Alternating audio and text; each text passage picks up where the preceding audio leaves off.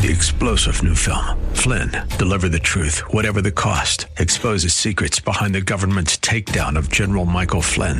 Flynn knew what the intel world had been up to. He ordered the first audit of the use of contractors. This set off alarm bells. He told the truth. He was the most dangerous person for Donald Trump to hire. They had to get rid of Flynn. Flynn, deliver the truth, whatever the cost. Available now. Watch it today. Go to salemnow.com. salemnow.com. It's time now for Making Money Sense, live with Larry Rosenthal. Larry is recognized as one of the nation's leading financial and retirement planners and is here to answer your questions right now. Author, speaker, and talk show host Larry Rosenthal is dedicated to teaching others financial stewardship from a biblical point of view. Call Larry now. Studio lines are open at 855-ROSE-123. That's 855-767-3123. Making Money Sense is on the air. Welcome to the Larry Rosenthal Show, Making Money Sense. Here's our financial and retirement expert once again. Hey, Larry. Good morning, Chris, and how are you today? I'm doing fairly well. What's going on in your world? Well, first of all, happy, I don't know how to say it, happy leap year day? Is that right? Is that how we would add this extra day? I guess it is, yeah. We've got an extra day. So what are we going to do with it? We do. I don't know, man. Maybe take a nap, right? We just can't this day off. Everybody take that day off. It's an extra. Yeah, exactly. Well, we got a lot to talk about today, Chris, and a lot of callers also. So let's get this thing rolling. Good morning, everyone, and welcome to Making Money Sense. I'm Larry Rosenthal, your host here. Live call-in, biblically based financial planning talk show. It's Saturday. I love Saturday shows because it's open mic Saturday. Any subject matter at all, give us a ring at 855-ROSE-123. That's 855-767-3123. I'd like to continue to welcome our listeners at WAVA in the D.C., Baltimore area, as well as our listeners around the country, border to border and coast to coast, as you like to say, Chris, on Sirius XM Family Talk 131. So getting back to your question there, Chris, about, hey, how's the week? What's going on? What specific questions might you have? Oh, boy. It's a can of worms. I mean, people have really been concerned about the coronavirus. Even the Fed, I understand, is getting a little concerned about that and how we're going to handle it. What's your take? Absolutely. It's a very unfortunate situation for sure. And the reason that the markets have been, on heightened alert and been, really pushed down a lot over the last several trading sessions is because of the fear of corporate earnings slowing down. The manufacturing hub, basically, if you would call it that, has been stricken with the virus, and it's slowing down supply chains, and people are afraid it's going to hit corporate earnings as well as the human element of it all around the globe, and that has the markets, reeling. The Fed jumped in late yesterday afternoon and basically said, look, we're here. We're looking at the possibility of a rate cut now in March, which we all thought would happen anyway as a result of all of this. So with a rate cut, pending pretty much is what it looks like right now, that's going to help stimulate the markets. It's going to reduce the cost of capital and put more grease in the economy to pick things up again. At the end of the day, though, the question has to be, what type of portfolio do you have? What does the construction, the makeup of your investments look like right now? It's all fun and games when the markets are going way up, Chris, and you're feeling good about your investments. But when the market comes back down like this, again, for a very unfortunate situation right now. But when the markets do come back down again, you take a look at the S&P, it's down, 8% roughly over the course of this year, over 2020. Are your investments down more than that or less than that? Mm-hmm. So I would submit to you this, that if your investments are down, 3 or 4 or 5%, you probably have a pretty good construction makeup inside your portfolio. You're able to withstand some of this. The question is, when the markets do come back, how will they come back? Will they come back in a way that's sort of like a V-shaped type of a recovery, or are they going to build over time, maybe several months? The problem that a lot of people have in situations like this, when there's a circumstance like this, sitting on top of a strong economy, the Fed yesterday again pointed out the economy economy is very strong and in good position, except for what's happening right now with the virus concerns, that people don't get back into the market until it's too late, till the market comes back the majority of the way, and then they've sold out towards the bottom. Not saying this is necessarily the bottom at all, but, it's times like these when the strength of your portfolio really comes to light. Do you have the ballast inside your holdings to weather this type of a storm? And that's what it is. In light of this, we've had just a lot of people asking about, actually a lot of people contacting us, not necessarily clients, but saying, hey, what do we do? What's going on with all that? And so I want to just throw this out there. If you want to get an analysis or I guess I would say an exam on how your investments are holding up to all of this, go to my website, LarryRosenthal.com, and send us off an email. We'd be happy to show you how to go about analyzing your investments to see, if they're in a good position of strength today, given what's happening right now. Because what you don't want to end up doing is leading the markets down because it's going to take a lot longer to come back up. So that's one of the things that we would offer as far as all that goes. And again, the economy is very strong per what the Fed said. And, they are looking at a rate cut, next month. So it kind of brings to my mind, and I think it's on the question that's on a lot of people's minds is, how do you react in stressful situations like this? And I think I may be reading your mind and saying that it's probably one of those dollar cost averaging things, right? The same amount of money, regardless, into that investment. So how do I react as an advisor, or how do investors react? Well, what would you advise investors to do at this point? Well, I would advise them to sort of just hold tight right now. I wouldn't jump into the selling because, it's easy to sell out.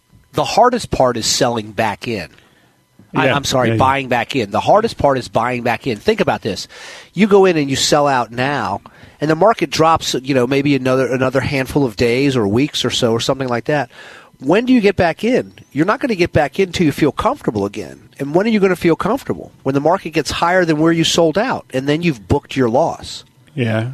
So, so that's a very difficult thing to, one, call the bottom to get back in, and two, get back in when it still doesn't look all that good, right? Or could you consider it an opportunity to, consider put more money in at this point so that you could come out a little bit on top down the end? So in this type of a market, when the market is doing, violent swings, up and back several hundred points, 1,000 points day in and day out, even though it's closing down further and further each day, buying on these dips is a good thing.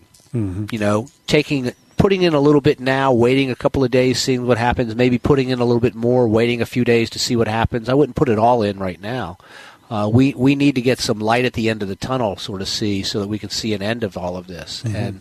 And there's all kinds. I can't anticipate. I don't know. I'm not a doctor. I don't know what's going on. All I hear is what everybody else hears in the news. But my point is this: is that your investment portfolio should be set up in such a way that hopefully, anyway, you're not participating in 100% of this downside drift a little bit. You take a look at the portfolio makeup, something called beta.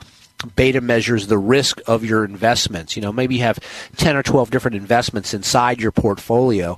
The market, meaning the stock market, the S&P 500, has a beta of 1.00. If yours is like 0.8, it means you're 20% less risky than the market. And there's a way you can check. You can tell that. You can type your investments into Morningstar or Zephyr or something like that, software packages, and it'll tell you what your risk levels are.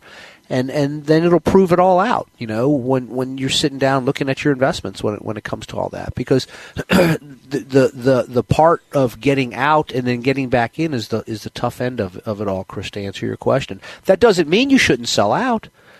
You just need to have a buy and a sell discipline approach, a systematic approach that's non-emotional to doing it.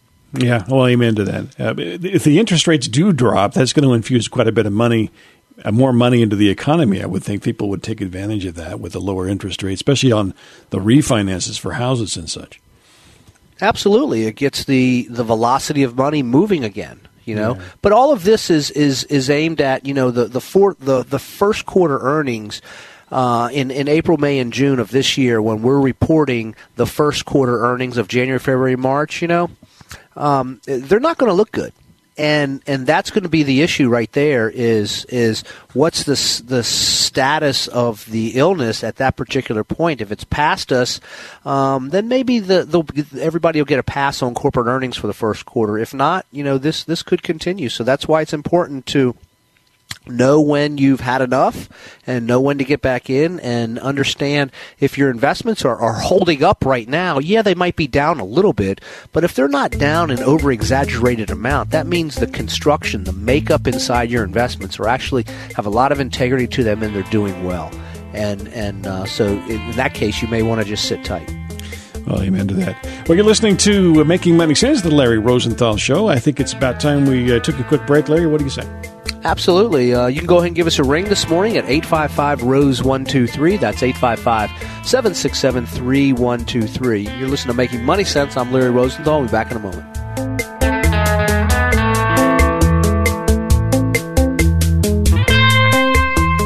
You are listening to Making Money Sense live with Larry Rosenthal. Phone lines are open for your retirement and financial planning questions at 855-ROSE-123. That's 855-767-3123. More Making Money Sense in a moment.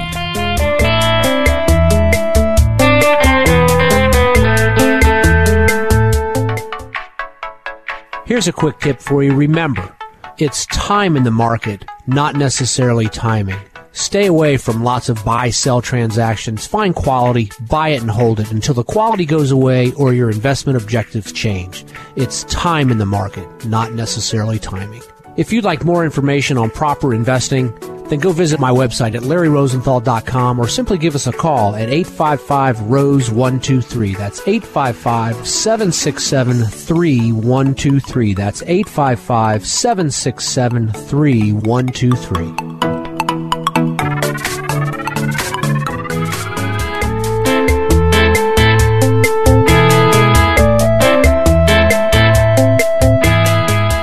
Now nationwide and coast to coast from sea to shining sea. Call now, 855-767-3123. That's 855-ROSE-123. Live from the nation's capital, this is The Larry Rosenthal Show.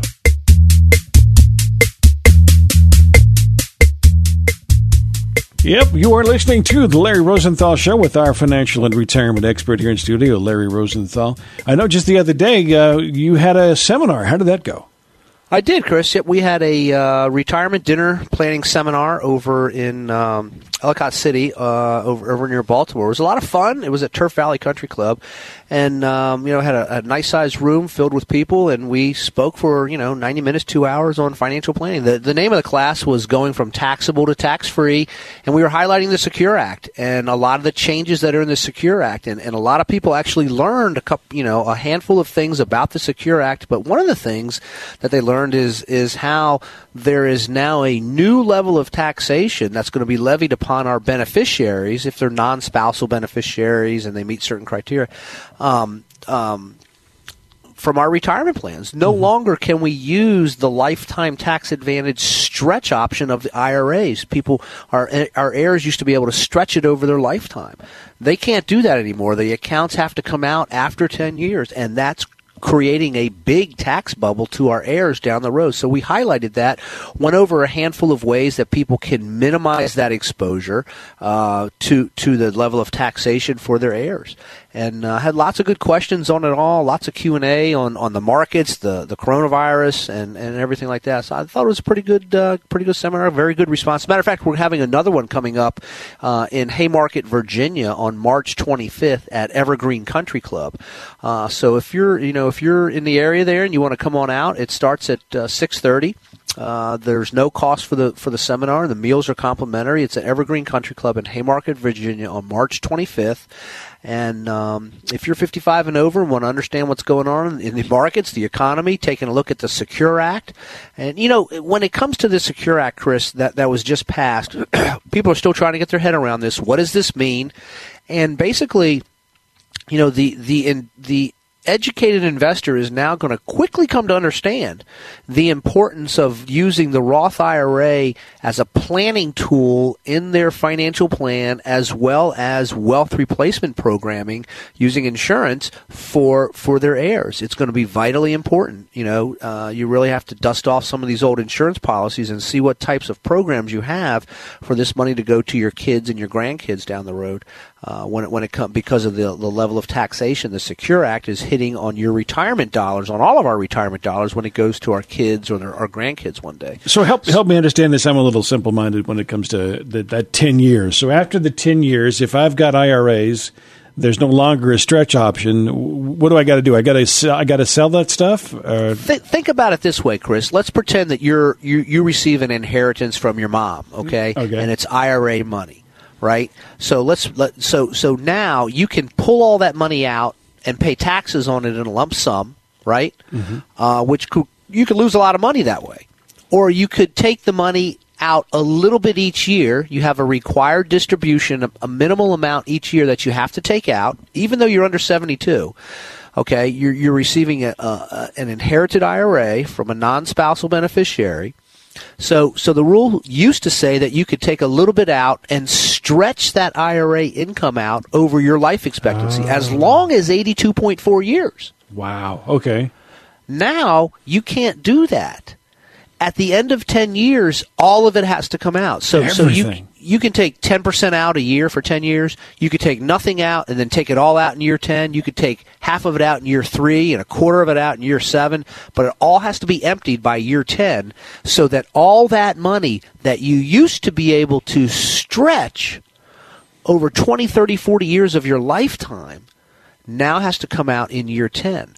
So you're losing tax-deferred growth compound interest on a tremendous amount of years and money that no longer is going to exist. Nice. So when the money goes to the next generation or to the kids or the grandkids, whatever, these are your retirement dollars that are being subject to all this. It used to be you would fill these retirement accounts up and you'd live off of them in retirement. Everything was good. And then the money would go to your kids and your grandkids, knowing that they had the privilege, the ability to take this money and stretch it over their lifetimes, create income streams for themselves for a long, long time to come. That's lost because it all has to go back in and become taxable, even Roth IRAs. Now, the Roth IRA will go to the kids or go to the heirs tax-free, but it can't stay in the account longer than 10 years. It has to come back out and go into a new taxable account. So think about the trillions of dollars that are inside retirement plans that can't be stretched anymore. Wow, and so that opens all kinds of different, rabbit holes as to what you would do. So I'm guessing if you're going to retire, you're an elderly couple, and you've got these IRAs that you want to leave to your children. Is there a different strategy? You said putting something into a life insurance might be a good way to do that. Or So, think about this. If you wanted to try and leave some money tax-free to your children, you can take a little bit out each year and convert it to Roth, and then they can have the money inside the Roth IRA tax-free, right? Okay. Or you can take a little bit of your money out each year and purchase, like what we would call a wealth replacement insurance policy, and that policy then would go to your heirs completely tax-free. And so, if you put $5,000 into a Roth, you get $5,000 if plus the interest growth. If you put that money into an insurance policy, well, you get a tremendous amount more tax-free. So it just depends on what the game plan is, how much you want to leave with the kids and all that stuff. But by taking away, look, the stretch IRA, the lifetime tax advantage stretch IRA was one of the biggest tax benefits of the code. And it's gone now. So beneficiaries have 10 years and then the money has to come back out. So it's going to change the way people plan to leave dollars to their heirs down the road. I got it. So that's some of the highlights, plus a couple of more things on with charities and things and how you can benefit from that standpoint as well. So lots to talk about. It's changing the face of retirement planning. I would say not necessarily retirement planning, but legacy planning. Look, it's important that you secure your retirement plan first, and then look to be tax efficient for money going to the kids and to the grandkids. And you know, this has really changed it a lot. And so we've got to get on top of it and educate people about it. And so we'll be going over all of this in our seminar on March 25th in Haymarket, Virginia. Come on out. Go to my website, LarryRosenthal.com, and register right there. Again, LarryRosenthal.com. Register right there. If you're not in the general area, go check it out. And on the website, we're going to be looking at doing some electronic programs here coming up sometime later this year in order to deliver this material to people all across the country as well. So, hey, Chris, I see we got a couple callers on the line. Give us a ring at 855-ROSE-123. That's 855-767-3123. Let's welcome Robert on the line. Good morning, Robert. How are you today? Hey, good morning. Thanks for taking my call here. Hey, 49-year-old man, a wife, and a 4-year-old, and I want to know, should I buy into an annuity about $20,000 and then start collecting on that annuity in about 10 to 15 years? Second question, should I buy silver and gold coins to be diversified? So good questions, Robert. And here's the let me give you kind of a quick answer to a long question. Really, an annuity is an investment vehicle, and the primary investment objective of an annuity is to deliver guaranteed income and take market and economic risk out of the equation for you in most cases. So if you're going to invest in an annuity and you have no other investments, then I'd say be careful. So an annuity has pros and cons to it. A stock has pros and cons, and a mutual fund has pros and cons, and all the other investments have pros and cons to them. Before I would tell you, yes, put money into an annuity, I'd want to see what your pension looks like if you have one. I want to take a look at your estimated Social Security down the road, any other savings and investments that you may have. Okay, because an annuity is going to lock that money up for a long, long time to come down the road. Does that make sense? I have about $200,000 in my Roth IRA. I have about $40,000 cash, and then my Social Security, I will get probably about $2,100 a month if I retire at 65. Okay, so have you taken a look at how much your expenses are going to be, and are you working from a financial plan to see how much you need to continue to save? You've got college coming up and things like that. And again, think about the annuity from this concept, Robert, okay? Let's suppose that your monthly expenses, just to do math easy here, are $7,000 a month, okay? And your Social Security is going to be $2,100 a month. So that I can do math easy here in the air, let's just say it's $2,000 a month. So now you need a gap of $5,000. How much is your Roth IRA and other savings going to grow to produce that $5,000 a month that you need? Now you can maybe say, you know what, if I take X amount of money and put it into an annuity, that's going to pay me, $1,500 a month. So now you've got $3,500 coming in of the $7,000 that you need. Is the rest of your investments going to sit there and produce for you the other $3,500? That's the way I want you to think about the annuity. There's nothing wrong with taking the annuity at all. My point is that make sure that all of your dollars aren't tied up into the annuity. And if you decide that you want to take an annuity, then here's the thing that I want you to do. Get educated on the different types of annuities that are out there. I actually have a packet I can send you on the different types of annuities. There's basically fixed annuities, indexed annuities, and variable annuities, and they all function differently, and they all also have some of them have the ability to give you guaranteed minimum income performance riders on them, and I would suggest getting one that has that on there if you're going to purchase an annuity at all. Okay, perfect. Thank you, sir. Absolutely. If you want, I'll put you on hold and we'll send you out that information on the different annuity types. Appreciate the phone call. You're listening to Making Money Sense. Give us a ring at 855-ROSE-123. Let's welcome Jeff back on the line from Kansas. Good morning, Jeff. How are you? I'm good, thank you. How can I help you, sir? Well, I'm 64 years old and I'm retired, and I'm basically living off the income of my retirement. And it's split about 50% bonds, 50% mutual funds with the financial group I'm with right now. And I've been looking at doing something better, either to get my dividend payments up or to, grow the portfolio over a period of time also. And Fisher Investment came up with a track where they kind of recommend you go all stocks. Historically, pays better, long-term growth, better dividends. And I'm just wondering what your thought is on that. Depends on the risk level that you end up with, Jeff. I mean, you can have, if you're telling me that you want to have more dividend income, but yet you're in a profile right now of 50-50, 50% equities to 50% fixed income or bonds, and now you're looking at another investment that's going to put you in all stock, that completely changes your risk profile. So that's the first question you have to address. And then the next question that you have to address is this, is the S&P 500 is paying about 2.1% in dividends. That's sort of the benchmark or the model that you have to look at. So if your dividends are paying collectively 3 or 5 or 8 or 12%, then you have to take a look at the risk with those underlying investments. You can get stock in publicly traded REITs that are paying, 10, 12, 13% dividend yield. But your principal value is going to jump up and down quite often in that type of an investment. If you're okay with that, then let's just do some simple math here. Let's just suppose let's just do an example of $100,000 or $1 million portfolio, whatever, 10 million, whatever it is. Just use the same percentages here in your mind. Let's suppose you put 10% of your money into 4 or 5 publicly traded REIT stocks. Those dividends are anywhere today from 10 to 13%.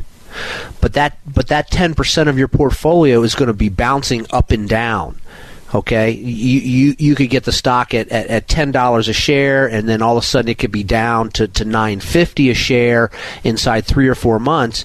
But if you're saying, well, that doesn't matter to me on paper because I'm using that sleeve of my investments as an income-producing piece, then you're okay with that. But once you start getting into, well, I don't know if I want so much risk, do you follow what I mean?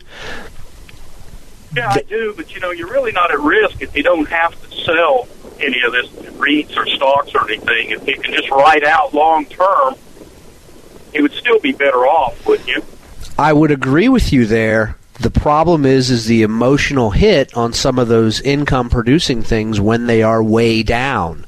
That's the problem. So that's why you have to be very non-emotional and disciplined about it when you take a look at putting that type of a sleeve into your portfolio. And then you can buy some stocks that also produce for you, a 4 or 5% dividend rate, which gives you less principal volatility. So you can end up with a blended income-producing portfolio that's a little bit higher, and still manage the principal fluctuation, each and every month and things like that. But the bigger question goes back to you're 64 and retired, and you're in a 50-50 portfolio, and now you're looking to move all to stocks. I would question the amount of risk that you're looking to take on there.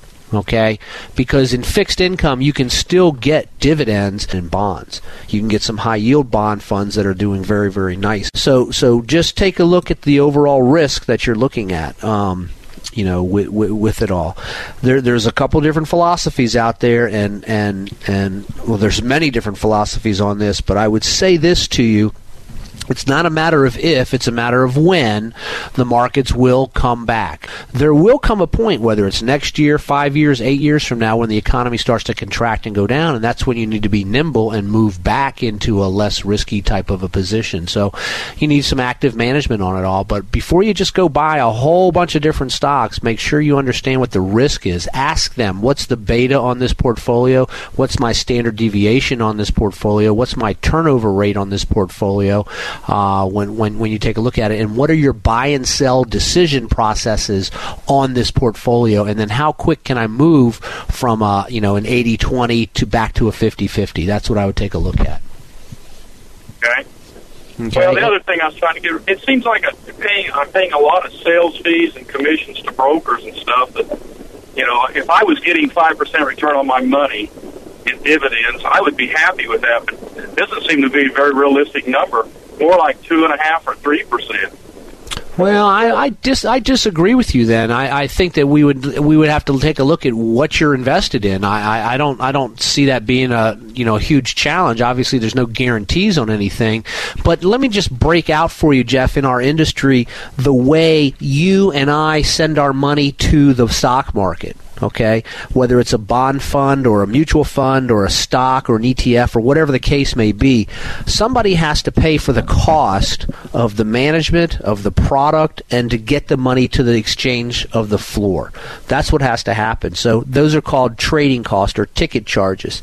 Your advisor is either going to pay for them or you're going to pay for them. That's just all there is to it. And you can negotiate that with the advisor and say, hey, how am I going to do this? What is the scenario? Then on another note, our industry breaks up their compensation 3 different ways. And this is what a lot of people don't understand.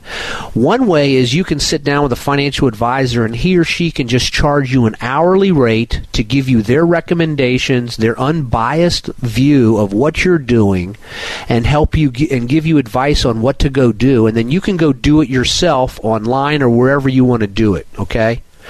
The second way people in our industry get paid is through commissions.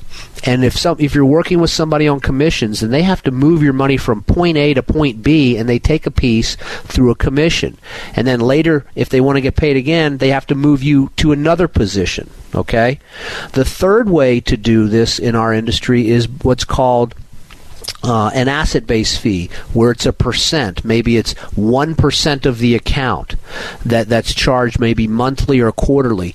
That way the advisor has an incentive to make money. As he or she makes money in your account, their compensation grows and so does yours. And that way there's never any conflict or never any questions about when they're buying and selling or moving things around, because there's no incentive from that particular standpoint of commissions and stuff like that. The question just becomes who's going to pay the cost to do the trades. And most of the time the clients will pay that cost. Thank you very much. You're quite welcome, Jeff. If you want some info, I'll be happy to put you online and put you on hold, and we'll send you out some info on the different dividends and things of that nature. Appreciate the phone call. You listen to Making Money Sense. Give us a ring at 855-ROSE-123. Let's welcome Bob on the line from Arkansas. Good morning, Bob. How are you? Good, thank you. How can I help you, sir? Well, I'm one of those unfortunate people that never set anything aside for retirement. I keep telling myself when I was younger, I'll do it later.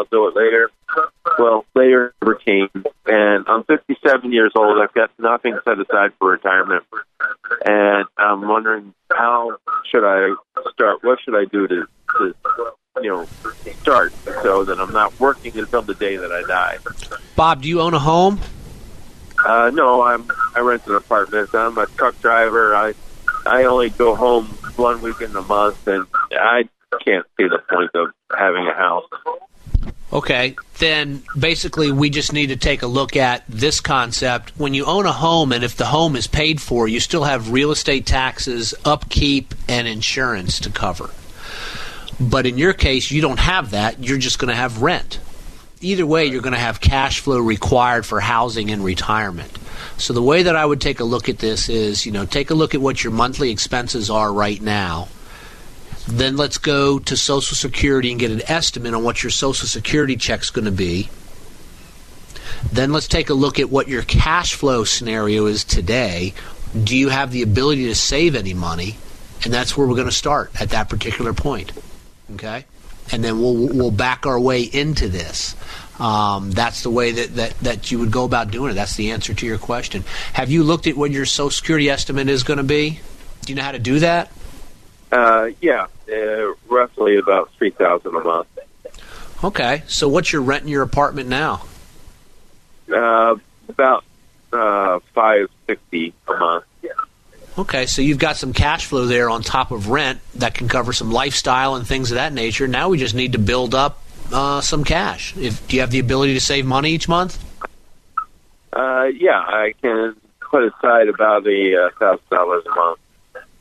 I'm sorry, how much? About $1,000 a month I can save. So let's start doing it. How much do you have in the bank? Right now, about $5,000. All right, well, let's go ahead and build the bank up maybe for another several months, and then look to open up some mutual funds and get things growing for you. Do you have any debt? Not really, no. So it sounds like you're in a pretty strong cash position right now. Now it's just a matter of deciding to save. So here's kind of an exercise that I would suggest that you do at this particular point, Bob, is just write down for the last few months everywhere that you've spent money and make 2 columns to the right of it on a piece of paper and say lifestyle choice or absolute need. For example, your rent payment is an absolute need because if you don't make it, you can't live there, right? Right. If you take a look at food in the home, food out of the home. We need food, but we don't need to be going out to a fancy restaurant every night each week. Fair enough? Right. Okay? So just list out everywhere that you've spent money and then take a look at going, you know what? Some of this stuff's lifestyle. I can maybe temporarily suspend a couple of spending items the next few months and save that money. But if you have the ability to start saving dollars right now, let's build up the bank for another several months, and then after that, then let's open up some mutual funds and get you start saving for yourself down the road, whether it's in a Roth IRA or traditional IRA or just regular investments there. But sounds like to me you're in not that bad of a scenario. If you'd like, I'll be happy to send you out our financial planning toolkit, and that'll sort of draw the line in the sand and address the question of, hey, here's where I am today. This is where I want to be down the road and how we go about getting there, kind of some of the things that I just described to you. Okay, yeah. You listen to Making Money Sense, Larry Rosenthal Show. Go ahead and give us a ring at 855-ROSE-123. That's 855-767-3123. Back in a moment with more Making Money Sense. You are listening to Making Money Sense live with Larry Rosenthal. Phone lines are open for your retirement and financial planning questions at 855-ROSE-123. That's 855-767-3123. More Making Money Sense in a moment. And here's another Money Minute with Larry Rosenthal. Proper financial planning starts with a firm foundation. Don't jump up to the third rung of the ladder when you're trying to climb to the top of the roof. Make sure your insurance is aligned properly. Make sure you have the right types of homeowners, auto, umbrella, disability, long-term care, life insurance, just to name a few. Financial planning starts with a firm foundation, and that foundation is your insurance. Then take a look at your cash flow. Are you able to save money? Save it in the proper places. Retirement planning, traditional IRAs, traditional 401k plans, Roth IRAs. Make sure that the dollars are actually working for you towards your investment objectives.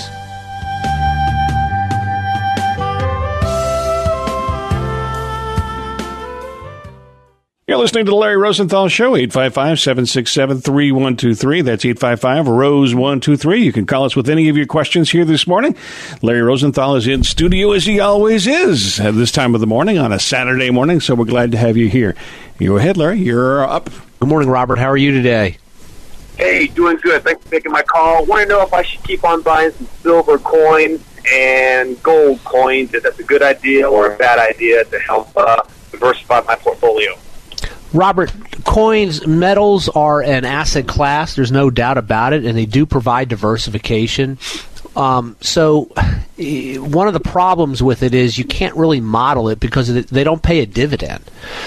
So some people buy the coins because they're collectors, and there's nothing wrong with that, okay? Other people buy the coins because they think it's doom and gloom out there. And then other people buy the coins because they like them, and at some point they realize, you know what? If the metal goes up, then I'm going to one day sell it and then turn it back into greenbacks, and I'll make some money on it. So what's your objective with it? You know, I've got some good friends of mine that buy coins and they collect them. You know, it's gold and silver. It's going up in value, but their primary objective is collecting on them, whereas other people are trying to make money on it, and other people, again, are concerned of whatever they're concerned about. So what's your objective with it? I'm concerned with the amount of debt that this country has. And I'm concerned about inflation. I'm concerned about my dollar as what America's going to do with the dollar falling eventually over time. And I thought that maybe silver might be a good way to not lose money, but still buy some silver and gold. Hopefully silver goes up like $20, $25 an ounce. So, Robert, I'm losing you there a little bit. I did hear you say that you're concerned about inflation, and gold is a good hedge against inflation. No doubt about that. Same with silver. We don't see much inflation going on right now. We'll have to wait and see what's going to happen here. As far as the dollar coming down, the dollar goes up and down, and that's a function of supply, basically. It's a function of what the Fed's doing with interest rates. You know, when the Fed raises rates, it strengthens your currency. When the Fed lowers rates, it reduces the value of your currency on the world stage. One of the issues, though, too, is you can have a dollar gold piece, and it could be worth $1,400 because it's an ounce. When you take it to the store, you're still only going to get $1 worth of goods for it. So that is one concern when you take a look at it from that perspective. You'll always have to turn it back into greenbacks as well in order to do that.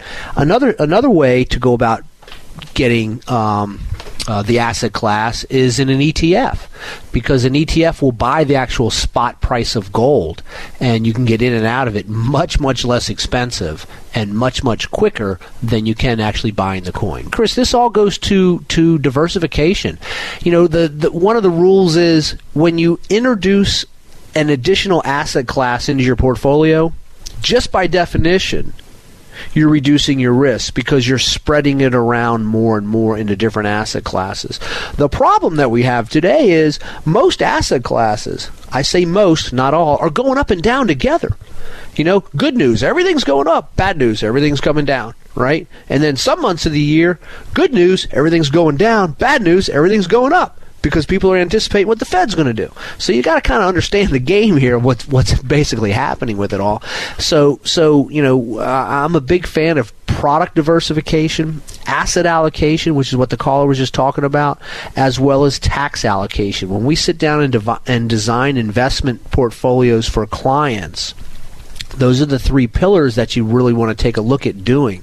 And most people have only heard about diversification from an asset standpoint, not product and not tax. So let's break this down a little bit and talk about it.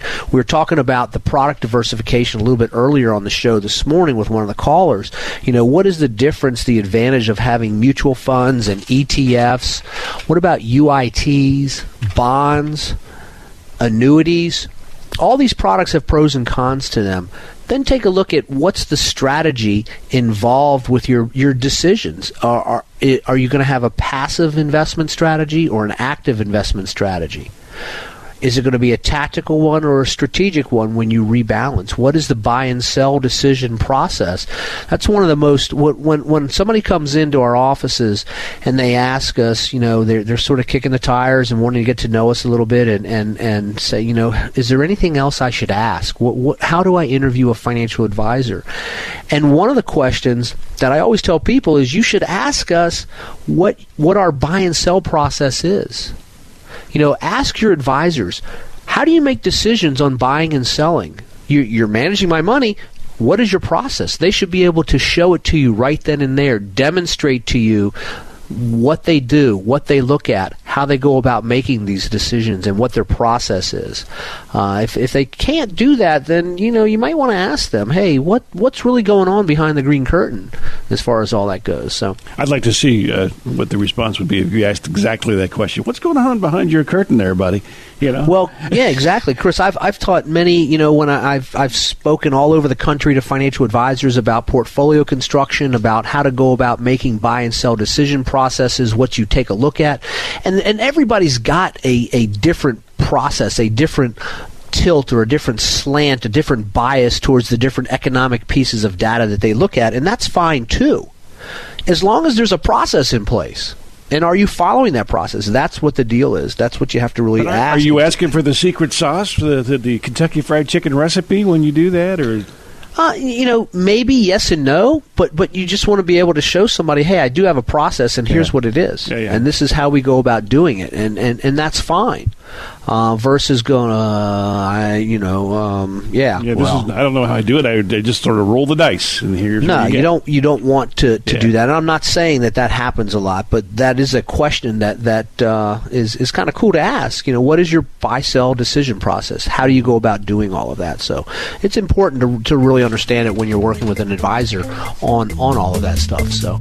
Well, amen to that, Larry. Let's take a quick break here. You are listening to The Larry Rosenthal Show, Making Money Sense. We'll be back with more of Larry Rosenthal and your phone calls at 855-767-3123, 855-ROSE-123. Back in a moment with more of The Larry Rosenthal Show.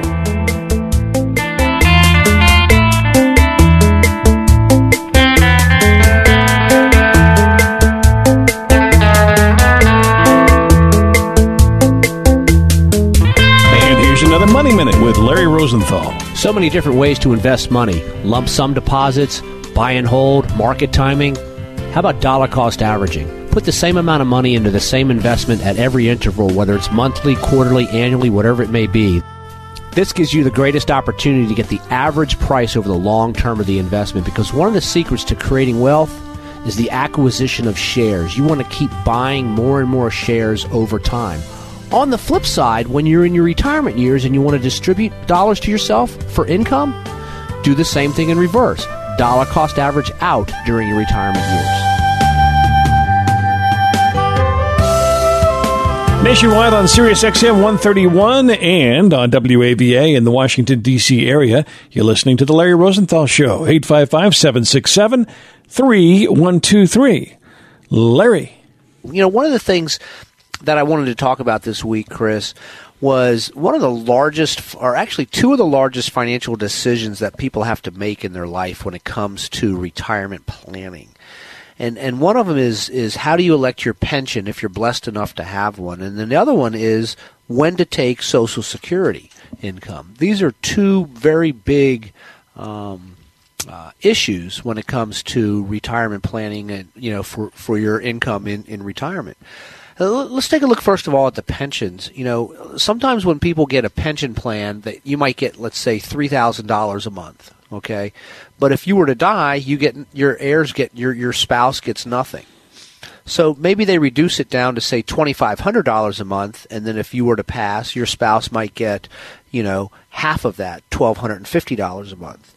Or they might reduce you down to $2,000 a month, and if you die, your spouse might get $2,000 a month. Mm-hmm. So these are big financial decisions, and a lot of people, not as many as in the past, but there's still a number of people that have these types of pensions that are getting ready to retire. When you're looking to make these pension selections, it's important to sit down with an advisor who really understands all the options, all the solutions, and can spreadsheet them for you. It can be very confusing, and it is one of your largest financial, decisions. What happens if you decide to take, a survivor benefit and both of you pass away early in retirement years? There's a lot of money left on the table that the family doesn't get. How do you combat that? What happens if your spouse predeceases you? Do you have like a pop-up provision where you can get back to the higher option? So several different choices on all of this, and it's important to really stop and take a good look and do some math on it. So just a little bit of a word to the wise out there. In addition to that, another big financial decision that a lot of people make and oftentimes mess up is when to start claiming their Social Security. When should you take the Social Security? Should you take it at 62, at your normal retirement age, say 66 or 67 or 65, or should you wait to take it to 70? What's right for you? When should you take it? And that really needs to be figured out inside of a financial plan. There's just no two ways around figuring out when you should take your Social Security if you don't have it baked into a financial plan. That financial plan is really going to analyze your taxes. It's going to analyze, your investment interest income that you're going to be pulling out if you have that. It's going to analyze all different types of scenarios, how much cash flow you need each and every month, and when you should be taking Social Security. So taking Social Security is another one of your major financial decisions, your pension election and when to claim Social Security. If you're working, let's suppose you're 64 years old and you're working and you're making more than the cutoff, around $17,000, $18,000 a year, then you have to start paying back some of your Social Security money. And that's not fun by any means at all. So sit down with an advisor, run through all of this. When you're 61, 62 years old, you should be sitting with your financial planner talking about your Social Security maximizing strategy. There's software out there all over the industry that can help you make these decisions. Talk to your advisor. If you don't have one and you want to take a look at we have packets of information on how best to figure out your Social Security, go to my website. Shoot us off an email, LarryRosenthal.com. Shoot us off an email at the info box, and we'll be happy to send you out all the information on these two things. But, Chris, we've seen time and time again people sort of just guessing and sometimes taking the wrong solution for their needs on Social Security or their pension. So let's make sure that we get it done right. We like to provide financial education on the show. Visit our website, LarryRosenthal.com. Check out our archives of libraries, our past shows. That's what we want to do, is want to sort of be a center for financial education for everybody. The country needs it. There's no doubt about it. So in the financial planning toolkit that you guys provide, does it also contain a section on figuring out how much your Social Security is going to be or what you think it might be? Well, the toolkit actually figures that it gathers the data on income, years worked, and that kind of stuff, and then we would plug it in to figure it all out. But, there's no better source than going right to the horse's mouth, Social Security, SSA.gov, and register there and pull down your own statement, and then you'll know exactly what you're on pace for, and then you can plug that into your cash flow analysis, your financial plan. So that's not hard to do. Just go to the SSA.gov and register, and boom, there you got it. Well, for most people, that's still one of their largest forms of income in their retirement, isn't it, at this point? It is. But a lot of people laugh at Social Security. Oh, yeah, well, I'm going to get my Social Security. Well, you know what? It does make up, in some cases, a good chunk of income for a lot of people. There's nothing wrong with, $1,500, $2,500 each month coming in. It's a lot better than a sharp stick in the eye, right? Yeah, amen. So take a look at this. You've got an opportunity to collect, and make sure you got a cash flow plan in place for it all. Without a doubt, without a doubt, and let's keep this whole money thing in perspective too. I know there's a lot of worry and a lot of anxiety with the markets reeling the way they have right now, but the Lord's pretty clear. We can't serve two masters. We either love one and hate the other, or despise one and work for the other. So, we've got to put the Lord first before all of this. It's His assets. Let's be good stewards with it all and do our best, our educational best when it comes to investing monies, making financial planning and investment decisions. How are we using, the question, I talked about this a couple of weeks ago or so, the question really isn't, am I managing my money correctly, to get the best money? The question really needs to be, or the most money, the question really needs to be, am I managing my money, my assets in a way that's benefiting my life with my family and friends? Mm-hmm. Don't let the money manage you, but you need to manage the money, be good stewards with it. And the best way to do that is understand who owns it and what our role is with it. And it's the Lord's, everything is, and we need to use it to His glory and benefit. So would that be a way of kind of saying that let's act on our faith and let our faith kind of take our worry away from money, but yet still be a good steward and plan and do the best we can with what we have, and then let the Lord just kind of take care of the rest of it the best we can? I mean, worrying over money doesn't usually help much, right? No, I mean, Chris, we're fallen, right? We're not perfect, right? No, right. The Bible says, "Be holy, just as the Lord is holy." We can't. That's why we need Jesus, right? Mm-hmm. And worry is part of life, although we try not to. And when you feel that worry coming in, make sure you focus some prayer time and give it to the Lord. But education also is smart too. Proverbs talks about getting wise counsel when it comes to all of this. Ask a few people, get some opinions on it all. And one of the problems that we have here in this particular industry, in my opinion, is we have assets that the Lord's given us, income and retirement plans and bank accounts and real estate and cars and all that kind of stuff. And when it comes to money and investing, now we have to use what the Lord's given us in man's tools. We have to figure out, should we put this money into an IRA or not? not? Should we buy an open-end or a closed-end mutual fund? Should we put it into a Roth or pre-tax? What should we do? And that's where we need to get educated on all of this. Worry can come in when you're doing something and you're not too sure about it, right? So let's get some financial education, sit down and make some good decisions, pray it up to the Lord.